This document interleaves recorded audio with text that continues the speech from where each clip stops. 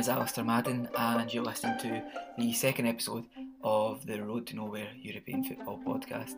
Thank you for tuning in, and if you tuned in to the first episode, thank you for tuning into that as well. We were absolutely delighted with the response. We do genuinely appreciate it. Hopefully you'll enjoy this episode as well. In this episode, we looked at the title race in Germany, we looked at the title race in Italy, and in particular the title race in Italy following Inter Milan's breathtaking comeback against AC Milan in the Milan derby. We also looked at matters in Spain and whether or not Real Madrid can push on and secure the La Liga title. We also had a look at the current state of affairs in France, with a particular focus on Dmitri Payet's form following his two captivating goals against Saint-Etienne and Toulouse respectively. So hopefully you enjoy the episode. Thanks again.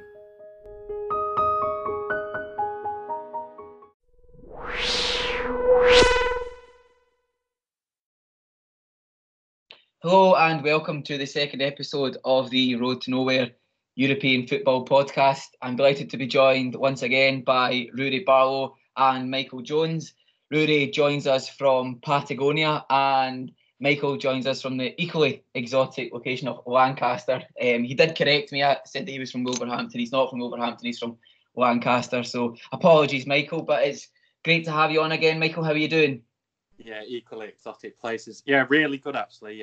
Just coming off the Milan derby last night, which I must say is one of the games of the season, so I can't wait to start talking about it. Yeah, delighted to have you again. Rory, how are you doing? How is Patagonia treating you? The middle of nowhere, as you said.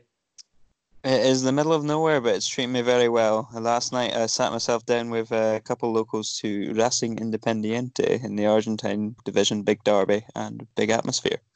Yeah, not bad at all. So, Michael, you briefly mentioned the Milan derby there. It was breathtaking, I think it's fair to say. And I think that is as good a point as any to start with for this episode. So, Michael, what were your thoughts on the game and what do you think the implications of that are going to be for the Serie A title race? To start with, as I've already said and as you said, it was an absolutely breathtaking game. Both teams really went for it. It's probably the best Milan derby there's been for such a long time now. Inter, of course, going top of the league for the first at this stage in the season for the first time since 2010 when they did the treble under Mourinho. Mm-hmm. But yeah, just in terms of the game itself, it was phenomenal. In the first half, we saw Inter struggles come back to haunt them a bit again. Udinese had caused them a couple of issues the week before. Inter Milan did eventually get through it, but yeah, Milan were really good from the get-go. There's a few tactical tweaks. Rebic drifted out wide. Calhanoglu was playing behind Ibrahimovic, who, by occupying the centre-backs, was creating Calhanoglu all kinds of space. And Milan were a really effective unit in the first half. And as a result, also with a helping hand from Padelli, who was the covering goalkeeper for Handanovic, who didn't quite cover himself in glory. Milan were 2-0 up by half-time with Ibrahimovic assisting and scoring. Yeah. Going into the second half, Milan's sort of flat approach to the game, you just thought there was no real route back in it, although they did start with a bit of a tempo. Just over 5 minutes in, the ball bounces out to Brozovic, who I've enjoyed watching so much under Antonio Conte. Volleys home this fierce shot past a helpless Donnarumma, and from there, Inter Milan just didn't look back. The Vecino's goal was some nice play by Sanchez, but then another brilliant goal by De Vrij. I don't know if you've seen it, but he literally gets his head down to about knee height before angling it past Donnarumma. And, Donnarumma's a big goalkeeper. Yeah, he was nowhere near any of the goals. And Lukaku capped off a fantastic display by getting a fourth. It's blown the title race wide open, which I believe, seems a bit silly to say, given all these teams are so close to each other. And we've been talking about this title race in Serie A. But that result is probably the result for Inter this season, which has made everybody just take a step back and just be like, people are starting to look at Inter now as maybe even favourites to win the title. I don't think they've been in that. They've been, commented in that way before. Yeah. Juventus, especially with their collapse against Hellas Verona, will certainly, they're not even looking over their shoulders anymore. They're looking ahead of them, and Inter now have to push on. Yeah, I think it was quite encouraging. I saw on Twitter they were saying that the Milan derby was very nearly sold out. In the San Siro, it's probably one of the easiest tickets. As you were saying earlier in the day, Michael, to me, it's probably one of the easiest stadiums in Europe to get a ticket for, considering how iconic a stadium it is. But it was almost packed to the rafters, certainly from what I've seen on Twitter. And I think that reflects a kind of revival of Italian football as a whole this season. I think people across Europe are maybe starting to take a bit more notice in the league now that Juventus aren't having it all their own way this season. You've obviously had the issues as well with Napoli, Ibra going back to Milan. Michael, would you agree that it's a league that's perhaps on the up once again? Yeah, I think so. I think it's really close to overtaking La Liga at this rate. We've not in terms of your Reals and your Barças, but a lot of the big teams are really contributing now to the league. Inter Milan and AC Milan have been really mediocre over the past few years, and this was a derby that people were really looking forwards to because they saw two teams on the up. Milan were on this great run coming into 2020. They'd won 5 on the bounce before a draw prior to this defeat, and of course Milan didn't really do too much wrong in this game. They just came up against a formidable Inter side in the second half. Inter Milan, that being said, Conte's, I think many people thought he would because they know how good a coach Antonio Conte is. But yeah, Conte's just taken Inter Milan to that top level.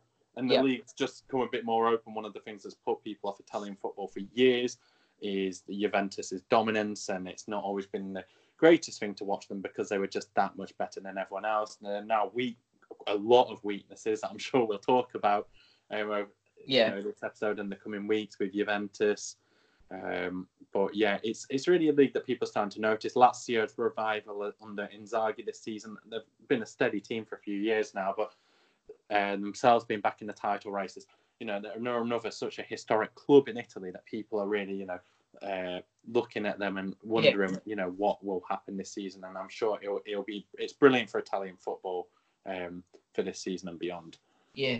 A quick mention, 2 quick mentions. One for Zlatan Ibrahimovic, who became the oldest ever goal scorer in a Milan derby in Serie A history, aged 38 years and 129 days. I saw Ibrahimovic play for LA Galaxy against New England Revolution last summer, and he wasn't actually the best player on the pitch. Carlos Gil, once of Aston Villa, now playing for New England Revolution, ran the show, but Ibrahimovic still exuded that class. So he does still have it. He's maybe he's nearly 40 years of age, but he still just seems capable of having an impact on games. And that chance when it was 3-2 to Inter and Ibrahimovic hits the post, that's very fine margins. If that goes in, then it's the Ibra show once again. So just a quick mention for Ibrahimovic there, and also Michael, young Daniel Maldini, following in the footsteps both of his grandfather and his father. His grandfather being Cesare Maldini, who made his debut for Milan in 1954, and Paolo Maldini, of course, being his father, who made his debut for Milan in 1984. So quite the legacy that the Maldini family have left on this great Italian club. Yeah, it is. I mean, one of the interesting things we'll have to see what happens is Daniel Maldini. In Italian football, it's very common for shirt numbers to be retired, arguably more so than in other countries. And the number 3 shirt is retired at Inter Milan. Of course, that's a big shirt. Paolo Maldini, in particular, and Cesare both wore it during their times at the club for AC Milan. Now, it's been reserved in case one of the players makes a full breakthrough into the first team. So one of the interesting things might be is that, Daniel Maldini, very young at the moment, and he's done brilliantly to even get a first-team appearance. But is it going to be a bit more like a Zidane's sons like Enzo that, really just drift off? Or, will Maldini be able to live up to his predecessors, which is no small challenge. But yeah, can't wait to see how long it is until they judge whether he's fit to wear the shirt. Is it a season? Is it a title? We don't know. Yeah. So moving on, because the title race, as we've already said, is really hotting up in Italy. Just 1 point separating Inter, Juventus, and Lazio, and that I suppose was facilitated by Juventus slipping up, despite Ronaldo's record-breaking 10th consecutive match in which he scored for Juventus. Despite Ronaldo's heroics, they still managed to lose the game, Michael, didn't they? Yeah, it was a brilliant goal by Ronaldo. You look a bit of a 1-2, some good movement on the halfway line before firing it past the Ravona keeper. But yeah, what a comeback. Fabio Barini scoring the equaliser, running across the athletics track surrounding the stadium with the fans. Before Pazzini scored a penalty past Szczesny. Szczesny once again didn't have a great game. One of the big concerns for Juventus at the moment is Ronaldo's on this record-breaking run, even for himself, with this scoring in 10 consecutive games. Yet this isn't, and Ronaldo's really, this is the best he's looked since he's been at Juventus. But Juventus still are barely winning games, and it's now getting to the point where they're not winning games. So, I mean, you could make a positive out of that and say, when the other players step up, Juventus could be a really formidable team for the Champions League as well as Serie A. But also, what if Ronaldo drops off? Then where are Juventus? It really is that's why this Serie A title race is so fascinating this season. But big credit to Verona, lowest wage bill in Serie A, and they've been a real surprise package this season. Yeah.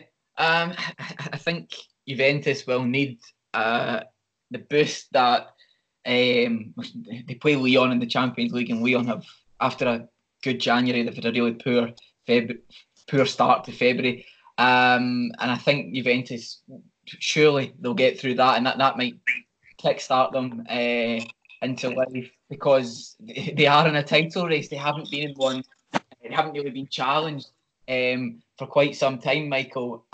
So does that, the ease with which they've won the title in recent years, do you think that might come back to haunt them perhaps now that there is a genuine title push from both Lazio and Inter Milan, or do you think that Juventus will still have enough in the tank to win the title once again? Yeah, it's always hard to tell really, because at some point, whenever it is in the future, Juventus are going to lose the title to somebody. So when that is, whether it's this season, I think it could work against them now. My opinion's very much changed over the weekend. That's how easily we can be swayed by, just one or two games. But Inter Milan have they have Napoli in the cup midweek, but they have Lazio next Sunday in the evening fixture, at Lazio, which is a massive game for both teams. Yeah. If Inter Milan get through that, I think the mental pressure will be all on Juve to say, keep up with us if you can.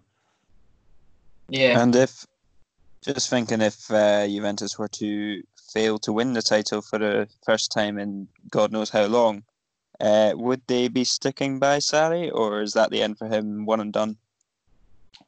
It's a bit difficult to tell. I think the players with Sarri you do have a few players that don't always buy into his system, but a lot of players do. I think a lot of players, although they liked Allegri could be a bit of a distant figure sometimes. Sarri's very much on the training ground every single day.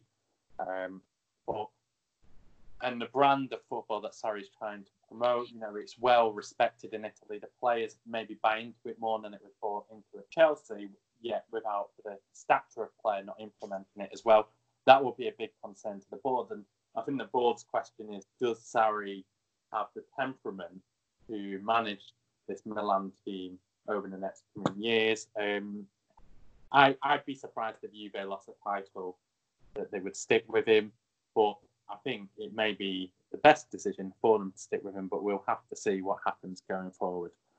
Yeah. A quick word on two teams, Michael, who are connected by an informed individual in Moussa Barrow, Atalanta and Bologna. What do you have to say to Moussa Barrow's form, and do you think he will be welcomed back at Atalanta at the end of this, what is seeming like a very fruitful loan period. Yeah, I think Moussa Barrow will be welcomed back with open arms after what he did for them this weekend. Atalanta, of course, came back to win against Fiorentina, but Moussa Barrow, on loan from Atalanta, as you said, Ali, scored twice against Roma, who are Atalanta's biggest top four rivals, in a 3-2 win. Moussa Barrow, since he's come in, Bologna were on quite a dry run. They've since won 3 games on the bounce. First one was in a derby against Spal, came off the bench, scored a goal, was really instrumental in the game I watched with them versus Brescia. Again, just really, he's a very direct player, he's a very raw player at this age, he's only 21. It'll be a really interesting one. He certainly seems a player who could really fit into the Atalanta system for future seasons. It seems to be that's where his future lies. In terms of the rest of the season, it's good news for Bologna. Looks like they could make a really strong end to this, have a really strong finish to the season.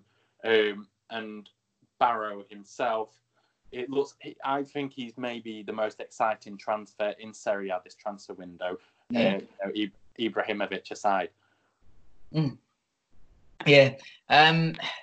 An exciting. I suppose both clubs are going to benefit. Bologna are currently sitting just outside the European places on 33 points. Obviously, 3 wins in the last 3, and Moussa Barrow in red hot form, looking good for them. Just a mention, I suppose, for Edin Dzeko at Roma, who when he scored in Roma's 4-2 defeat away to Sassuolo, became the 7th player in Roma's history to score at least 100 goals in all competitions. Dzeko just seems to have been around for ages. I remember when he scored the goal to make it 2-2 against Queen's Park Rangers, which preceded the Aguero moment, of course, at the Etihad. And that was 2012, 2013. And he's performing well at Roma, and 100 goals in all competitions. So despite Roma's dip in form, there is, I suppose, a positive there. But looking more up towards one of those contenders for the title, Michael, Lazio, unbeaten in the last 18 league games, and they've never played as many matches without defeats in their Serie A history, according to Opta. So they're in red hot form. Inter are looking good. Juventus have got Cristiano Ronaldo, who's capable of anything. An exciting one to keep an eye on, certainly as the season goes on, Michael. If you don't have anything else to add on Serie A, Michael, I think we will move on to talk about the Bundesliga. Yeah, I think apart from a quick mention for Lecce, who did brilliantly to hold on against Napoli, 3-2 victory there. They pulled off some stunning results recently against them and Torino, so they could be a bit more of a feature for our podcast in the coming weeks. Yeah. Well, plenty for us to talk about as the weeks go on, and as we near what hopefully will be an excellent final day. So that's all for Serie A. Up next is the Bundesliga.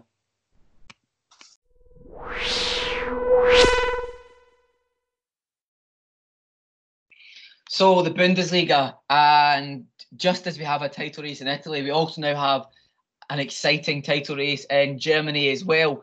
Bayern Munich are top again after a period away from the top of the table, but they are now top, and Dortmund, despite their defensive inadequacies against Leverkusen, are also in the mix, and Leipzig showed their genuine title credentials as well with a disciplined and organised performance away at Bayern Munich. Without Konate as well, that could well have been a devastating blow for them, but they held out, they were disciplined, they were well organised, and while Bayern had chances, I think overall Julian Nagelsmann will be pleased with that performance. The Bundesliga does produce so many entertaining games, and I think anyone who watched the Leverkusen-Dortmund game will attest to that. Michael, you watched the highlights. I watched it live, and it was chaotic. It was enthralling. It was end to end. There was a complete absence of any regard for the art of defending, but it made for quite the spectacle. There were some beautiful goals scored. Kevin Volland impressing once again up front for Leverkusen. Haaland, despite his heroics in his first few games, was kept quiet somehow by the Leverkusen defence. And of course, Erling Haaland, we should say, became the first player in Bundesliga history to score 7 goals in his first 3 appearances in the competition. And along with Jadon Sancho, who became the youngest player in Bundesliga history to net 25 goals, the pair are really impressing. And no doubt, well, I know we mentioned this in the last podcast, but they will net Dortmund a huge amount of money in transfer fees, which is it's a shame that they will move on, but they will at the end of the day move on. Coincidentally, Haaland supposedly has a €75 million release clause in his contract, which doesn't activate until summer 2022. So perhaps they'll sell him on for more than that before then. But I mean, the early stages are that he could go for huge money if he does go before that €75 million release clause does activate. I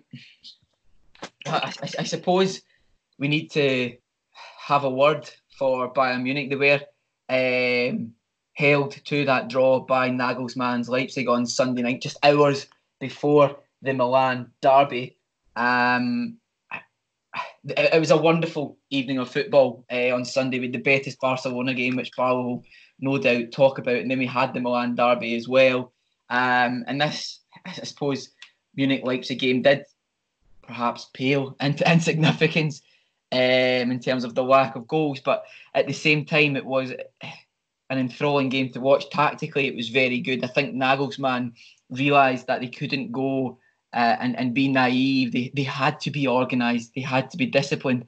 And they'll be delighted that they have kept out a Bayern Munich side who had the best attack in the Bundesliga with 58 goals scored after 20 rounds of fixtures. And that was the joint best goal scored tally at that point in the season since Werder Bremen in 1985-86 season. So I think Nagelsmann is still a coach who is learning. He's still very young, but I think he showed his maturity. I think Leipzig, on the whole, showed their maturity, and they kept out the trio of Thiago, Müller and Lewandowski, who in recent weeks had been free scoring. And Müller, coincidentally, following the win over Mainz, had scored for 3 games in a row, and that was the first time he'd done that since November 2015, which, when you think about how much he dominated on the national scene for quite some time, to think that this was the first time he'd scored 3 games in a row for his club since November 2015 was quite the statistic.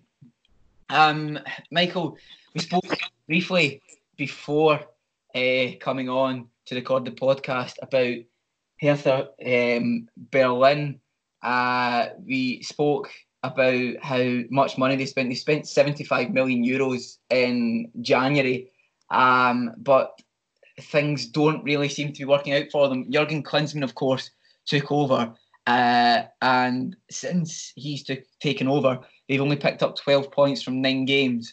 To kind of put that into context, Klinsmann's predecessor, Ante Kovic, picked up 11 from 12 matches. So really, Klinsmann was brought in to try and improve matters and kind of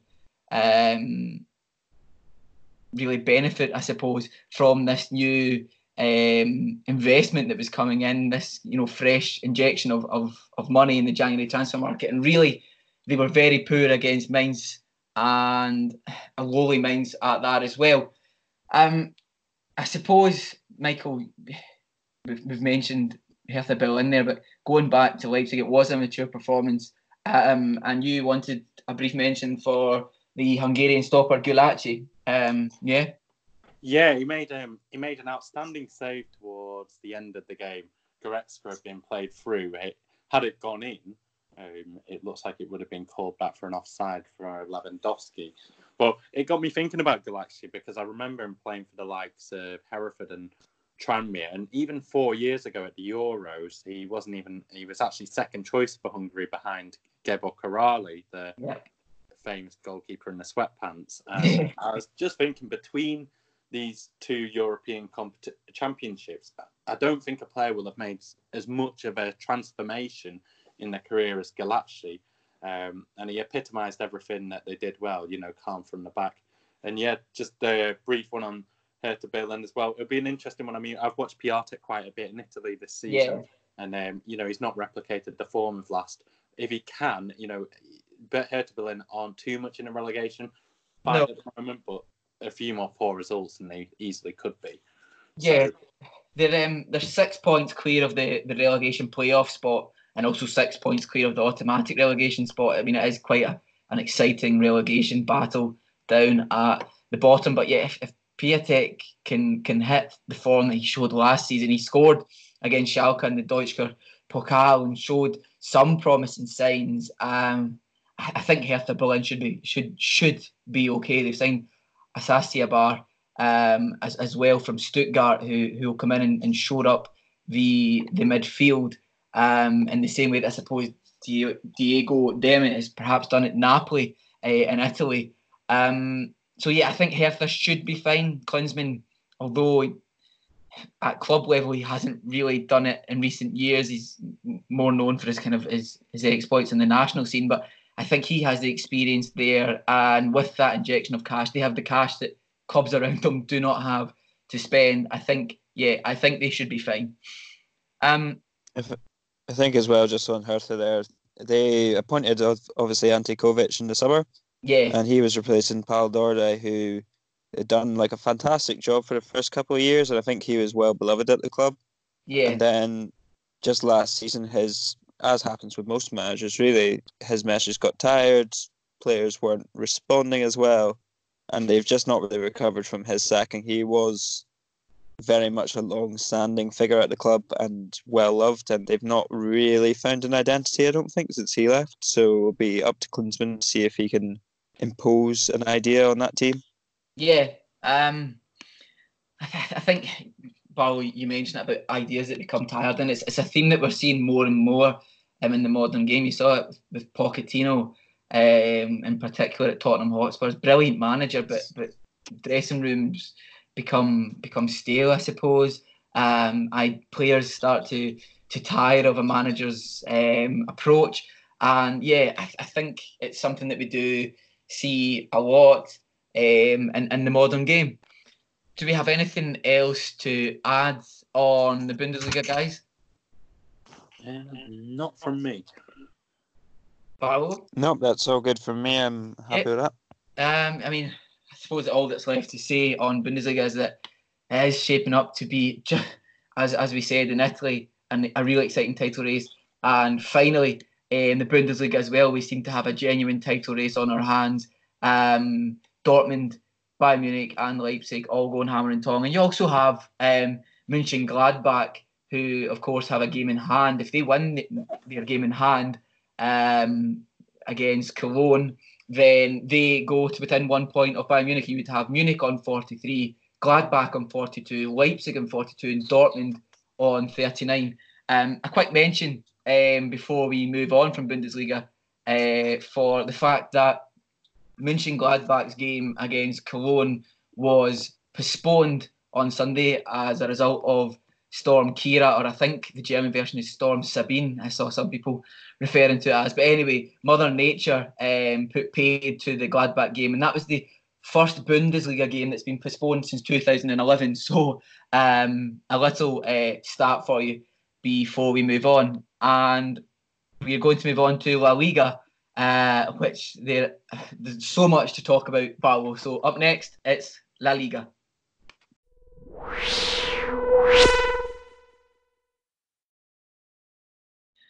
La Liga has produced the goods once again.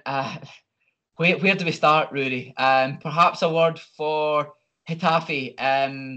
Jose Bordalas took over in 2016 with Getafe sitting second bottom of the second division in Spain, but he's instigated quite the turnaround, hasn't he, Rory? It's phenomenal. I don't really think you can understate his effect on the Getafe team. Like you say, they started off second bottom of the second division, and Getafe are not a big club. They're struggling to get 10,000 a game like not too long ago.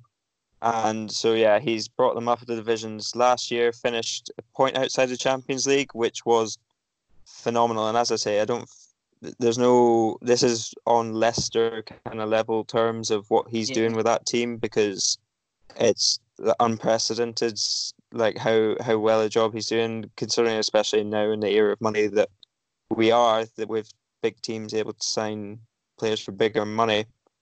It is just outrageous. And at the weekend, they destroyed what is a decent enough Valencia side that, remember, finished top of their group in the Champions League.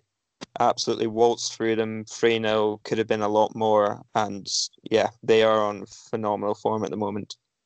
Yeah, I think if we could have a little word for Jorge Molino, Jorge Molina, 37 years young and still producing the goods. He's definitely producing the goods. I mean, we seem to have a bit of a succession. It's as if La Liga's following Serie A's lead in having veteran strikers scoring lots of goals. I mean, we've had Aduriz, who's been banging in goals for many years now. But now we've got Jorge Molina, who's 37, obviously went down to the second division with Getafe, and he's back up there now, and at the weekend scored a phenomenal goal, received the ball in the box, quick touch, sent two Valencia players the wrong way, and then slotted home. And he is a big part of the renaissance that Bordalas has instigated there, because he's an old striker. He's it's a bit of a cliche, but good touch for a big man. Intelligent player, but he fights hard, and he embodies what this Getafe team is all about. With him, and their strike force is they've got a bit of a reputation as being a physical side.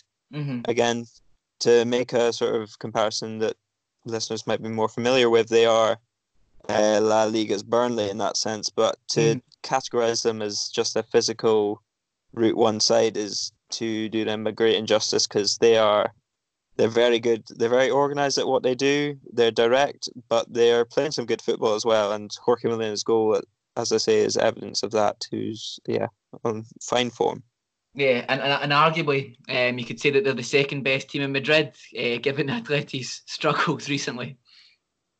Yeah, they're sitting third, 3 points ahead of Atletico Madrid, and Simeone's team, they don't have a huge amount of margin for error, because Sevilla are also on the slide, but it's not unthinkable that they could slide out of the Champions League if they're not careful. On Getafe, what will be really interesting is that they face Ajax in the Europa League round of 32 in a couple of weeks, so we're going to see a big contrast in styles there. I'd really fancy Getafe actually for this one, after seeing what Valencia did to Ajax earlier in the season. Definitely, I think they've got a fighting chance. I mean, we should take into account that they're not as experienced in Europe as Ajax were, and obviously they have the Champions League semi-final behind them last year. But if they play the way they have been, there's no reason to think that they couldn't put this Ajax side out, because I think on their day, I mean, Real Madrid and Barcelona are going to struggle against Getafe, and so I don't see why they couldn't beat a side like Ajax either. Yeah. Well, having spoken about Getafe, we should perhaps turn our attention to what was a quite brilliant round in the new look Copa del Rey. Barlow, it was brilliant, wasn't it? Well, Sid Lowe from The Guardian termed it as the best best round of the Copa del Rey ever. And I think it is hard to disagree with it, because all four quarterfinal ties were won by the underdogs. It started on Tuesday evening, Granada at home to Valencia, which is part of this new format where the smaller team receives the larger team up until the semi-finals. And Roberto Soldado, La Ley del X, they call it in Spain, which basically means the law of the X. Yeah. Coming back to haunt his former team with a brace in the last minute, scoring a penalty to stick out Valencia. Yeah. And then on Wednesday night, another big shock, Mirandés, second division side. Again, a very, very modest side, not a big team, spent most of their years between the second division and the third division. And they demolished the Villarreal side 4-2, which I don't think many people saw coming, but it's now their third La Liga side that they put out. Yeah. And then Thursday night, a huge night. It was the two Basque teams against Madrid and Barca. Yeah. Firstly came Sociedad against Madrid. 4-3 at the Bernabeu. Sociedad were 4-1 up. Alexander Isak, I think, has now announced himself on the big stage as one of Europe's big prospects again. He netted a brace and looked absolutely outstanding against Madrid. And then Madrid came back to 4-3. Ramos nearly equalising in the last minute, as Ramos so often likes to do.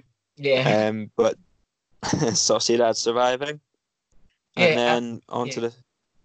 Carry on. Sorry, Ali. Yeah, I was going to ask about Isak, this player who as you've seen, has announced himself on the big stage.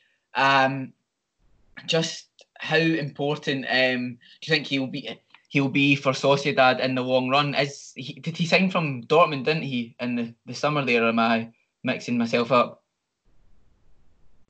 He signed from Dortmund, and I think initially he was brought in as a sort of backup / prospect, to eventually replace Willian Jose, who was linked with a move to Spurs. But he's hit the point now where he's played Jose out of the team, and he does look.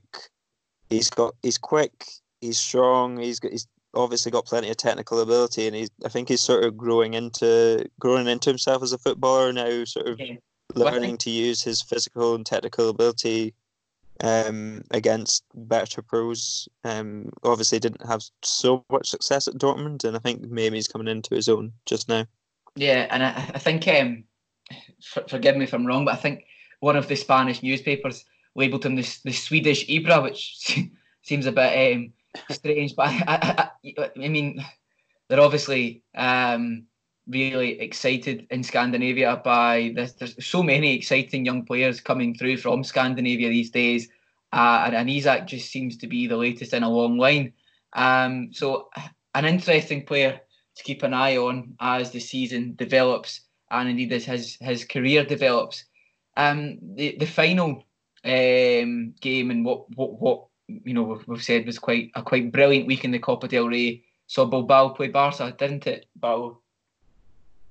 Yep, so Bilbao Barca, La Catedral, Nuevo San Mamés is Bilbao's new stadium, and it was a phenomenal atmosphere, deafening sound from the fans, as it tends to be against the big two in Bilbao. And it was a very tight game. First half, Barca on top for the first 20-25 minutes. Yeah. And then Bilbao sort of broke the game down a bit. So they did have a couple chances, but certainly grew into the game a bit more. And then second half, Barca came out again, dominated play for the most part, but Athletic, as ever, they will fight tooth and nail. They will grittily hold on to the match if they can. And just before the end of the match, as it looked like it was going to extra time, Messi passes up a huge chance to send Barcelona through. Unai in goals for Athletic Club, keeping him out with a massive save. And then I think both teams had almost given up on the tie until the extra time at least. And ball swung in from the right hand side. Iñaki Williams glances home, and pandemonium in the stands for Bilbao. It was chaos. Yeah. You mentioned Unai Simon in the Bilbao net, and obviously with Bilbao selling Kepa for, I think was their record fee. Correct me if I'm wrong on that one, Barlow. You're thinking it's a huge loss, but then Unai Simon comes in, and against Barcelona he was brilliant. But also a certain member of that backline who Bilbao will no doubt be hoping to tie up on a longer term contract, Unai Nunez. What is the situation with his contract, Barlow, and do we think that he will sign on again? I think I would be inclined to say that he would sign on. Bilbao obviously have a certain pool of players that they can sign, and so they have plenty of money to give to their own players, and I would expect to see him sign a new contract with a massive release clause, as tends to happen with Basque players. I mean, there's no reason for them not to break the bank to keep him there if they think that he's got the potential. Yeah, there was a moment with Unai Nunez, he tackled Leo Messi and he just made it look so effortless. But it was Messi in that way that you always see him just gliding through the defence, and you're thinking he's going to shape up and shoot here, and he's probably going to, despite his recent can you call it a drought? I don't think you can, but still, you're thinking he's going to score here, and then Nunez produces a brilliant challenge. So yeah, him and Unai Simon in the nets, and nets for Bilbao, shaping up to be really exciting players, if you can call defenders. I think you can call defenders exciting. Bilbao have got a couple of them on their hands. Moving on from do you have anything else to add on the Copa del Rey, Barlow? I remember you mentioned the significance of the fact this is the first time that none of Barcelona, Valencia or Real Madrid have appeared in the semi-finals of the Copa del Rey since 1994, and the new format has, I'm sure, facilitated that. Would you agree, Barlow? 100%, I think. And I think it was probably long overdue that the Copa del Rey had some sort of restructuring to rebalance things a bit, because it was hitting a point where Barcelona and Real Madrid were in the final or winning it every year. Yeah. And yeah, just lastly to mention on the Copa del Rey, Sociedad and Bilbao got drawn apart in the semis, which leaves us with the mouth-watering prospect of a All-Basque final for the first time in history. Yeah, no, that would be, and of course the Copa del Rey final set to take place all the way down in Sevilla, which just seems a bit geographically baffling.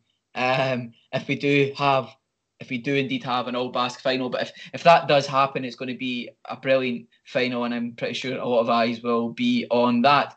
So, having looked at the Copa del Rey, there is the pressing issue of Quique Setien and Barcelona. Barlow, what do you have to say to Eric Abidal, Leo Messi's 27 shots without a goal, and the injury crisis that has left the Catalonian side with only 14 fit first-team players? What do you have to say to it? Well, I mean, similar to the Valverde issue, actually, there's two levels to deal with. There's Quique Setien and his own management, and then there's the institutional management of the team. So for those that aren't aware or weren't quite sure what happened, in midweek, Eric Abidal gave 2 interviews, and during those interviews, he said that some of the players weren't exactly happy with Ernesto Valverde, and more or less cited them as one of the reasons that Valverde got sacked. To which Leo Messi, within 90 minutes of these articles seeing the light of day, highlighted this phrase and replied more or less saying, "Don't tar the players, either name names or don't speak at all, because otherwise you're tarring all the players with the same brush and you're making out like it's our fault. We take responsibility for what happens on the pitch, but the sporting directors have to take responsibility for their own decisions." Yeah. And anyone who knows Barcelona will know that was huge news. Messi rarely speaks out, and so it was meltdown, and Abidal more or less just hung on to his job this week. Yeah. Just a quick one. Is there, do you think there's any possibility of Messi leaving? There's obviously, anytime Messi does speak out, many people say it's the opportunity to publish a story about him leaving. Is there any truth in that?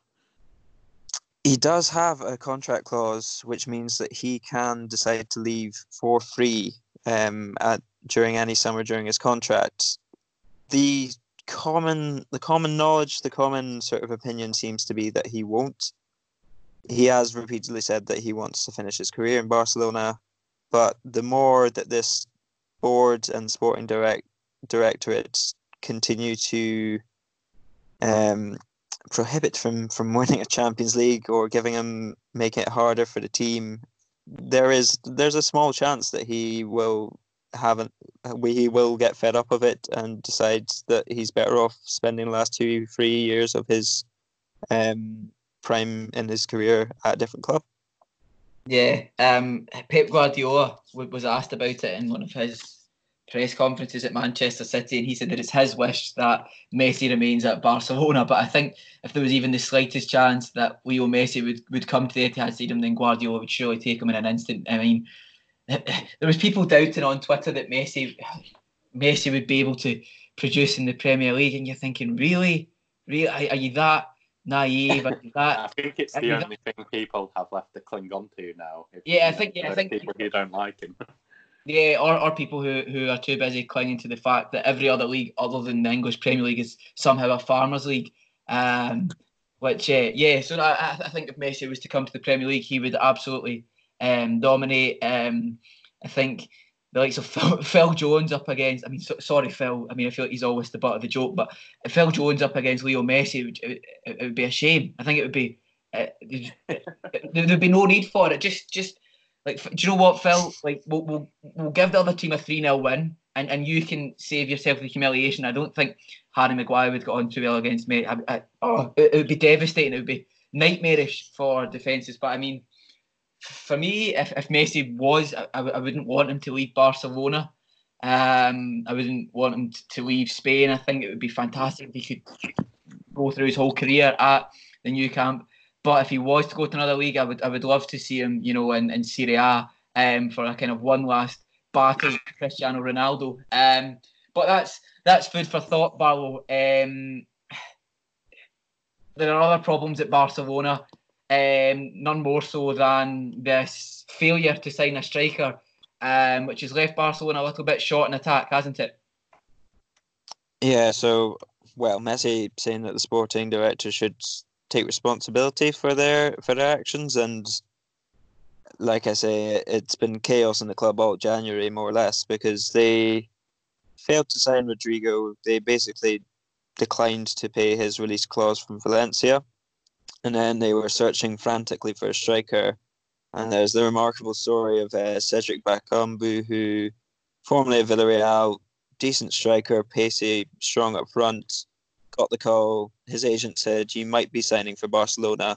So he gets on a flight to Barcelona. He's changing flights in the terminal, and his agent calls him to say, "You're not going to Barcelona." So in the space of an hour and a half, Barcelona had called the agent with signing Bakambu in mind, and then decided not to sign him within the next 90 minutes, which more or less sums up their approach to signing a striker. And as you say, it's really left Barcelona short up front. 14 first-team players. Ansu Fati has been playing a lot of minutes under Setien. Yeah. Copa del Rey, Sergio Roberto started on the right-hand side of a front three, and he did so again at the weekend against Betis. Yeah. And as you mentioned, I think one of the big issues for Setien is that Messi normally solves so many problems, but like you say, he's on a small drought, and that's really hindering Barcelona, because although he's got 5 assists in the last 2 games, the games that they have lost, they really miss Messi's goal scoring ability. Yeah, and the chance that you mentioned earlier, which Unai Simon saved excellently.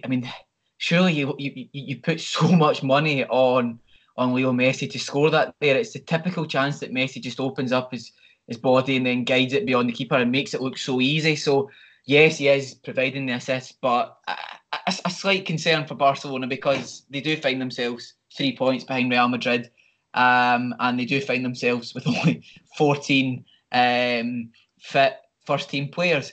But there is cause for optimism in the form of Ansu Fati, who, as we were discussing earlier, Barlow, became the youngest player to score a brace in La Liga in the 21st century, aged just 17 years and 94 days.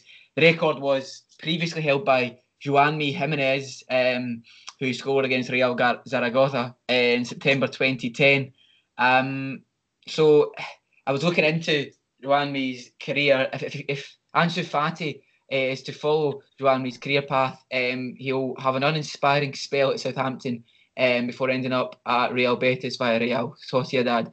But something tells me that Fati's destined for bigger things. Barlow. Yeah, he's been the one of the few bright sparks in a very, very grey season at Barcelona, and I think he is so young. He's 17 years old. It's important just to keep his feet on the ground, and he's playing well. He's working hard. He seems to be doing well under Setien, who likes him and who seems to trust him. But like we say, we've seen it with so many players: Freddie Adu, Theo Walcott, who burst onto the scene, and it's tricky to keep doing it. Yeah, And once think you've got that much publicity. I think Theo Walcott's done a little bit better than Freddie Adu, though.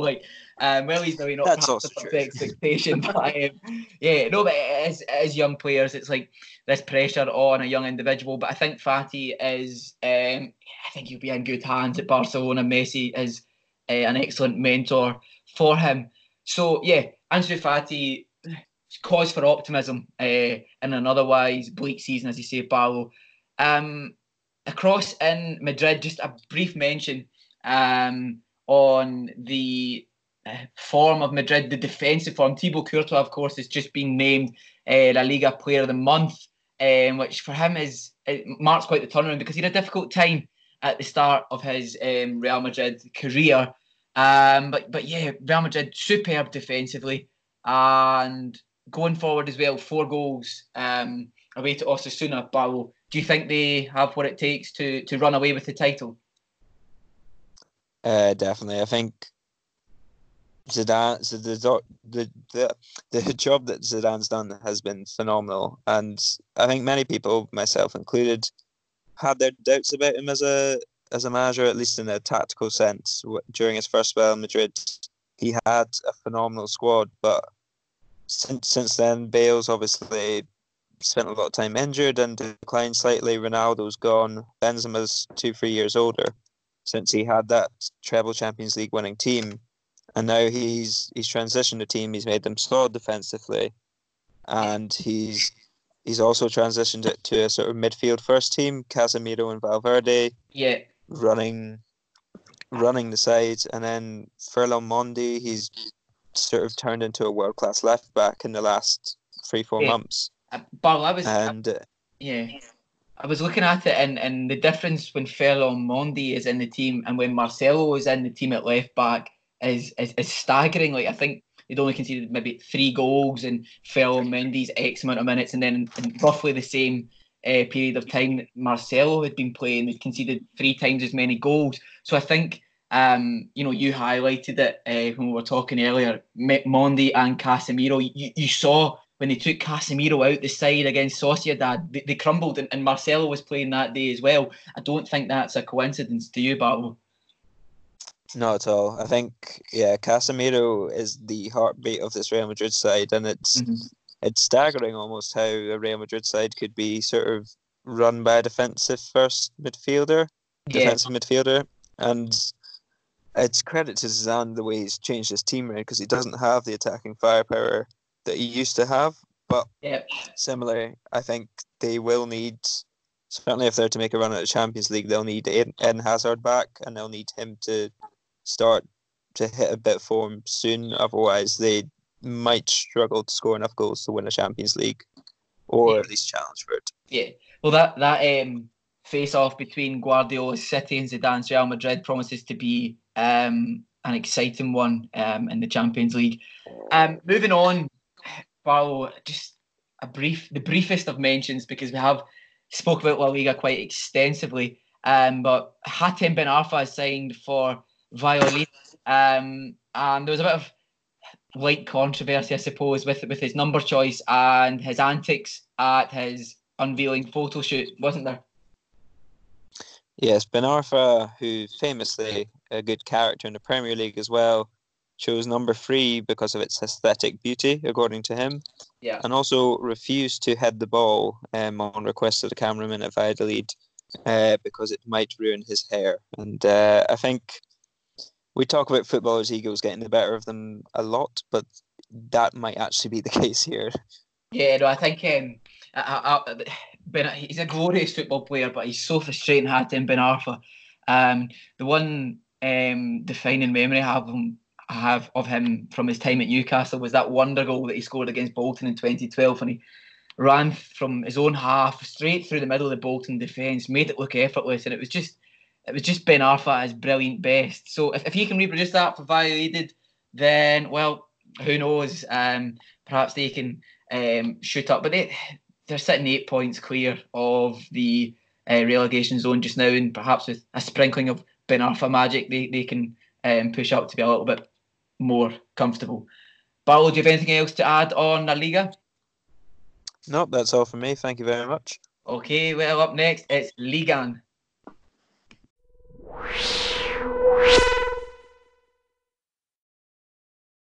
So, Ligue 1, and I think the best place to start in France has to be the brilliant form of Dimitri Payet, conveniently in a Euro season, just as he seems to always turn up when there's a major international tournament looming at the end of the season. He has done so once again this year, but I think a lot of people thought when he left West Ham that was him. That was him finished. But for this season for Marseille, he's been brilliant. A quick statistic for you: he has provided 81 assists since the start of the 2007-2008 Ligue 1 season. That's 81 assists in Ligue 1, and that's more than any other player in that period. He's also Marseille's joint top scorer in Ligue 1 this season, and he has, in the last 2 games, produced 2 moments of magic which have been game-defining. Michael, you watched the game against Saint-Etienne, and I watched the highlights. I didn't manage to watch the game live, but there was a quite extraordinary moment of individual genius from Payet, the sort of genius that we became accustomed to when he was performing week out for West Ham under Slaven Bilic. And the goal, I'm going to say that he means it, to set himself up, and then the awareness. Stéphane Ruffier is one of the best goalkeepers in France.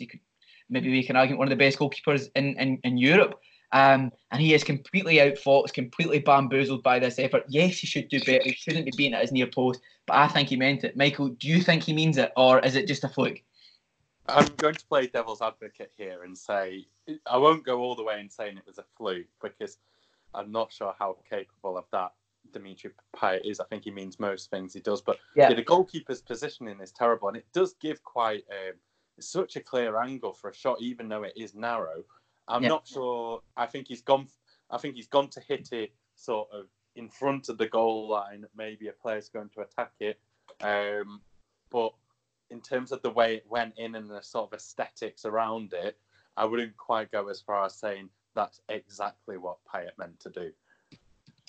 Yeah, I think, well, if we can maybe agree to disagree on that one, but there was no doubt that he meant his finish against Toulouse at the Velodrome at the weekend. A quite brilliant goal once again. Bouna Sarr does brilliantly to tee him up, and then Payet just in that sort of angle when it's on his right foot and he's got the kind of curve there. Absolutely no chance for the goalkeeper. And, you know, you look at it and it's one of these goals which I think is better than the goal against Saint-Etienne, purely because there's absolutely no doubt that he means it. Absolutely no doubt whatsoever that he means to bend this one past the goalkeeper. I think it just sums up how important Payet has been, and Andre Villas-Boas has done a brilliant job at Marseille. They've not lost since they were turned over 4-0 by PSG in October. They've been in this really impressive run. They're 8 points clear in second place. Champions League football looks like it is finally going to be coming back to this huge French club.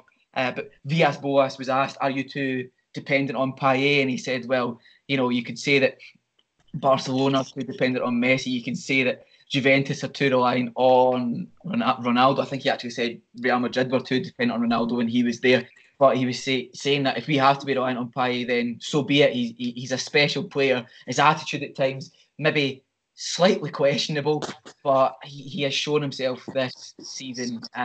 Yes, there are the Euros looming, but all being told, I mean, Payet would have been a part. He must be devastated inside, because had it not been for his injury in that Europa League final just before the World Cup, he would have been a part of that World Cup winning side. So he'll no doubt be out to kind of make an impression this summer and rediscovering lost form. Some could say. Yeah. I was just going to say, I mean, I don't want to take away too much from Villas-Boas, but what you were saying about his comments on Real Madrid, and they do strike me as a little bit rich, because this is a manager whose most successful periods in his managerial career, Porto with the likes of James and Falcao, Tottenham with Gareth Bale, and Marseille with Dmitri Payet. Certainly, there is a theme of a real talisman carrying the team. So it would be interesting to see how they do long term without him. Yeah. See, do you know the thing? What always baffles me? I always like in my head, Andre Villas-Boas is just like the Portuguese Tim Sherwood. Obviously, he's done a lot more with his career than Tim Sherwood, but I think because they both have the Tottenham connection, and they don't even look alike, but just for some reason, there's a split second in my head. It's like that. That's just the Portuguese Tim Sherwood. But obviously, I'm doing Villas-Boas a huge disservice there. He's done a brilliant job at Marseille, because was it a poison chalice? Perhaps it was a poison chalice before he took over there. But they have been absent from the Champions League for quite some time, and they're an institution, Marseille. They're a huge side, and they should be on the big stage, and hopefully next season they will be. Just a brief mention for Claude Puel and Saint-Etienne. They got off to a perfect start under Claude Puel, 4 wins and 6 at the start of his Saint-Etienne reign, but they've just been on a horrible run. They are currently sitting just 4 points clear of the relegation playoff. Only won 1 of the last 7 games, and Puel, it went okay for him at Leicester, but it doesn't seem to be working for him at Saint-Etienne after that perfect start. But one manager who does seem to be turning things around is Roberto Moreno at Monaco. In his first 3 games in charge, they conceded 3 goals. They lost 3-1 to Strasbourg, but they have shown signs of turning it around. They won against Angers, and then they won against Angers. It was a very narrow win, 1-0, Stefan Jovetic scoring. They didn't look convincing at all, and that was in the municipality. And then they have a late comeback against an Amiens side that looked absolutely exhausted. And all of a sudden, things are looking a little bit more rosy for Monaco. They're now only 5 points off of a European spot, and with the talent, Wissam Ben Yedder, currently top scorer with 16 goals. When you've got a player like him in your team, regardless of any weaknesses at the back, regardless of any lack of cohesion or apparent lack of cohesion, I think Monaco will fancy their chances. I do want to just briefly mention Rennes and their quite brilliant youth academy. They have, there's a player who, Barlow, you are particularly interested in. That's Eduardo Camavinga. You're particularly interested in him, aren't you? Yeah, just wondering, he burst onto the scene at the start of the season after he started against PSG and looked very comfortable at that level. He was obviously the hot prospect, and Man United were rumoured to be signing him, as they are rumoured to be signing everyone who's ever on the market. But how's he doing? Is he still starting? Is he still that prospect? Yeah, he's arguably one of the first names on Julien Stéphane's team sheet. The thing is, Stéphane came through the ranks as a coach with like the youth academy and then the reserve team. So he has this, ongoing relationship with Camavinga. He has this faith, and it's well placed faith. Camavinga. It's crazy when you look at it and you think he's only 17, but no, he's one of the first names on team sheet. And also another player who impresses me. He's 19 years of age. Is Jan Geboho, the Ivorian player. He's another individual who's coming through at Rennes, and they're just producing talent after talent. They of course produced Ousmane Dembele. They have had a little bit of a dip in the last couple of games. They had an emotional win over Nantes. They won 3-2 in the derby, in the Breton derby. Camavinga did not have his best game. He was at fault for both of the goals, actually, but overall, his contribution to the team well beyond his years. Now, not that I want to make you feel old, but Eduardo Camavinga, I'm going to make you feel old anyway. Eduardo Camavinga was born on the 10th November 2002. Now, my first memory of watching football was the World Cup final between Brazil and Germany and Japan when Ronaldo just lit up the World Cup. And that was one of my earliest memories. I'd been swimming in the morning and I hadn't worn goggles, so my eyes were filled with chlorine. I remember trying to watch this World Cup final through bleary eyes and on this chunky television. But at that point, Eduardo Camavinga wasn't even born, and now he's producing week in, week out for a Rennes side that have a real chance of either Champions League football or Europa League football.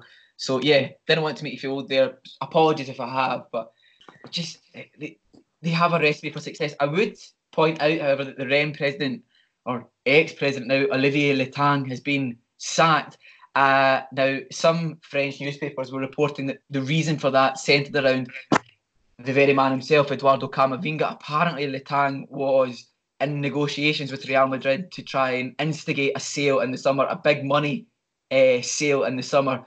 The owners were not too happy, to say the least, and Olivier Letang, who had played a massive role with Rennes, and I think a couple of the players in Julian Stéphan's team were not happy and publicly voiced their disapproval of the sacking. But the owners obviously decided that they weren't happy with him trying to sell Camavinga. They maybe want to keep hold of Camavinga for as long as possible. His contract runs until 2022. And if Rennes can keep a hold of him and Yann Gueboho and Julian Stéphan, then they're in a good place. So, do we have anything else to say about French football?